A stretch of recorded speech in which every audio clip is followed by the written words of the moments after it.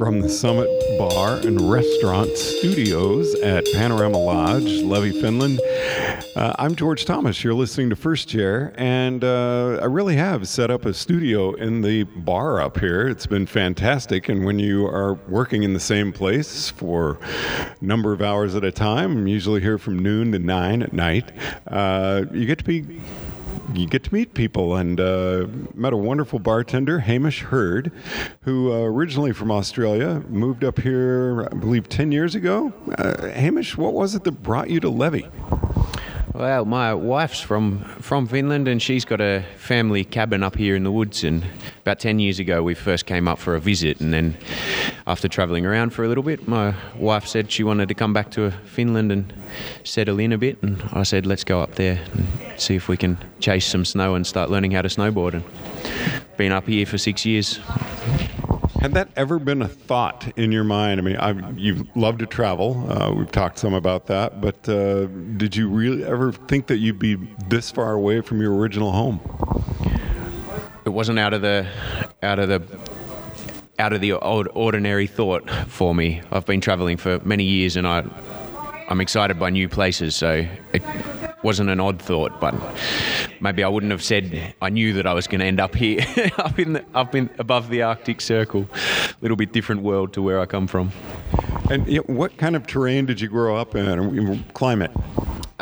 Climate for me was, I'm from just an hour north of Sydney, so fairly stable temperatures year round. Sort of summertime, 30 degrees Celsius. Wintertime wouldn't drop much below 20 degrees Celsius, and not much of a season change apart from that. That's a big change. That's a big change. I think the first week I arrived, we left Australia, and it was plus 43 degrees, and then over the week we travelled up here into Lapland, and we got the cold drop of minus 42. So it was about 85 degrees difference in a week that we dropped, and it was at that point I was kind of questioning my decision to come up here. Wasn't too sure about it. And you're a very avid snowboarder, when did you start getting an interest in sliding on snow? Was that in Australia or when you came up here?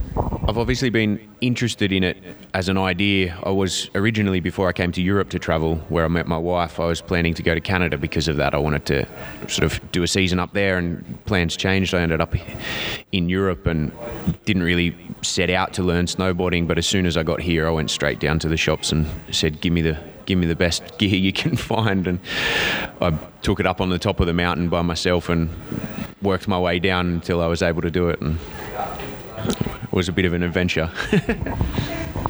Now, visiting a place is one thing, but moving in and becoming a resident is quite another. What's it been like now? Have you been accepted into the community? I think that in general, Finland's quite a hard place to break into circles of people, because they're quite a reserved people in a lot of ways. They hold their horses until they know that you're a person they want to spend time with. So that, in general, is quite a challenge coming from Australia, where we're so open to chatting freely with anyone. But that's one of the things that I love about this town, Levy, that there's such a small group of people who are all travellers. They kind of come in and out for seasons, and you can leave for 4 or 5 years and come back, and you'll know 200 people that say welcome back, and that really helps me as a person who's not from here, that really enjoy that family value of this place. What is it about snowboarding that you love so much? Because you spend a lot of time out on the mountain. I couldn't tell you. I think I couldn't tell you. It just, if I do it for 6 hours, I get home and I think, why didn't I stay for 7? That's the only thing I can say. It's an addiction that every day, if I can see a way to get out, that's what I'll do. I'll put something away, some plans in the back burner so that I can get out on the slopes. And then you do the same thing on melted snow for a good 4 months out of the year. You go south toward Helsinki, and do you manage a wakeboard area? I was helping run in some way. I wasn't a manager or anything, but I was kind of doing the daily operations of a wake park and operating the cables and doing a bit of cooking and running around cleaning the saunas and anything possible to be able to spend my time wakeboarding during the summer and learning that skill as well. Now, when did you craft your bartending skills? Because you mix a mean drink. that's been a long process. I've been bartending probably close to 15 years on and off. I started in Australia in hotels and hospitality industry, and I've been doing conferencing and events and cocktail bars and restaurants and all sorts. And it's quite a good career for travelling around, that anywhere in the world, if you can pour a good drink, you'll get a job. So. Now, speaking of events, we've got a big one here. First time Interski has come to Levy. Tell us a little bit about your normal clientele throughout the year, and then, or is Interski kind of similar to what you get? Yeah, so basically this town is a very heavily tourist-based town. So in the start of the season, we get a few ski events. There's a World Cup event that happens in November, and then we get a lot of people from England coming in for the typical Santa holidays, come up here with the kids and things and see reindeers and roll around in the snow. Then we get different country groups coming throughout the season. There's this Finnish ski holidays, and we have a big event up here in Panorama, which is the Porsche driving experience, and they bring a whole bunch of thrill seekers over to learn how to drive on ice, and they spend their time out on some tracks learning those skills. So there's a really varied group of people that come in, and obviously with this event, this is one of the big ones where there's people from all different countries and different nations coming together for something, which is really nice to see. It looks like everyone's having a really great time. Now, the one thing that's troubled me as an American tourist who hasn't traveled anywhere close to what you have, but I haven't been able to tip you. Yeah, that's a thing. That's a problem. Is that an issue, or is that something I'm missing? Because there's no tip option when I, put my card in and pay a bill. I think, obviously, for you guys in the States, there's a different pay category. There's a different expectation that you're sort of providing some of the pay for the people who work in the industry by giving them tips.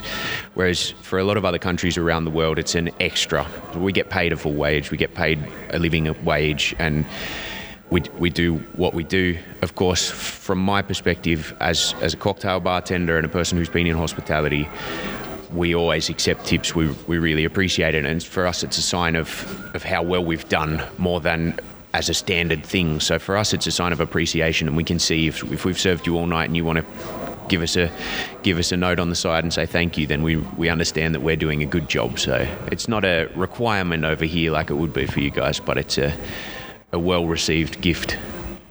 So that's good to know, and that really is something where I wasn't educated in the process, and it's hard not to leave you a tip because I always want to say thank you. Yeah, definitely. No, you can always leave us a tip. So yes, I am going to get one of those. It's one of those things that we'd always talk about with our management as well, that we try and encourage them. This year, out of 6 years I've worked here, this is the first season where one of our card machines is able to take tips if you insert the card, but with all the PayWave and contactless payments, then it kind of goes out the window still. So you have to play the game a little bit and encourage people to insert their card, but it is what it is. So what are your long-term plans here? I don't have any. After the season, I'll go back down south and try and spend as much time as I can wakeboarding and bike riding and doing outdoor activities, because the season's so set up for it with long days, and who knows, anything could happen. Me and my wife have been bouncing around together for many years. She's a wilderness guide and she does a lot of outdoor activities and guiding, and I'm a orthopedic shoemaker, so I'm going to continue following that as much as I can and making leather goods and doing sport.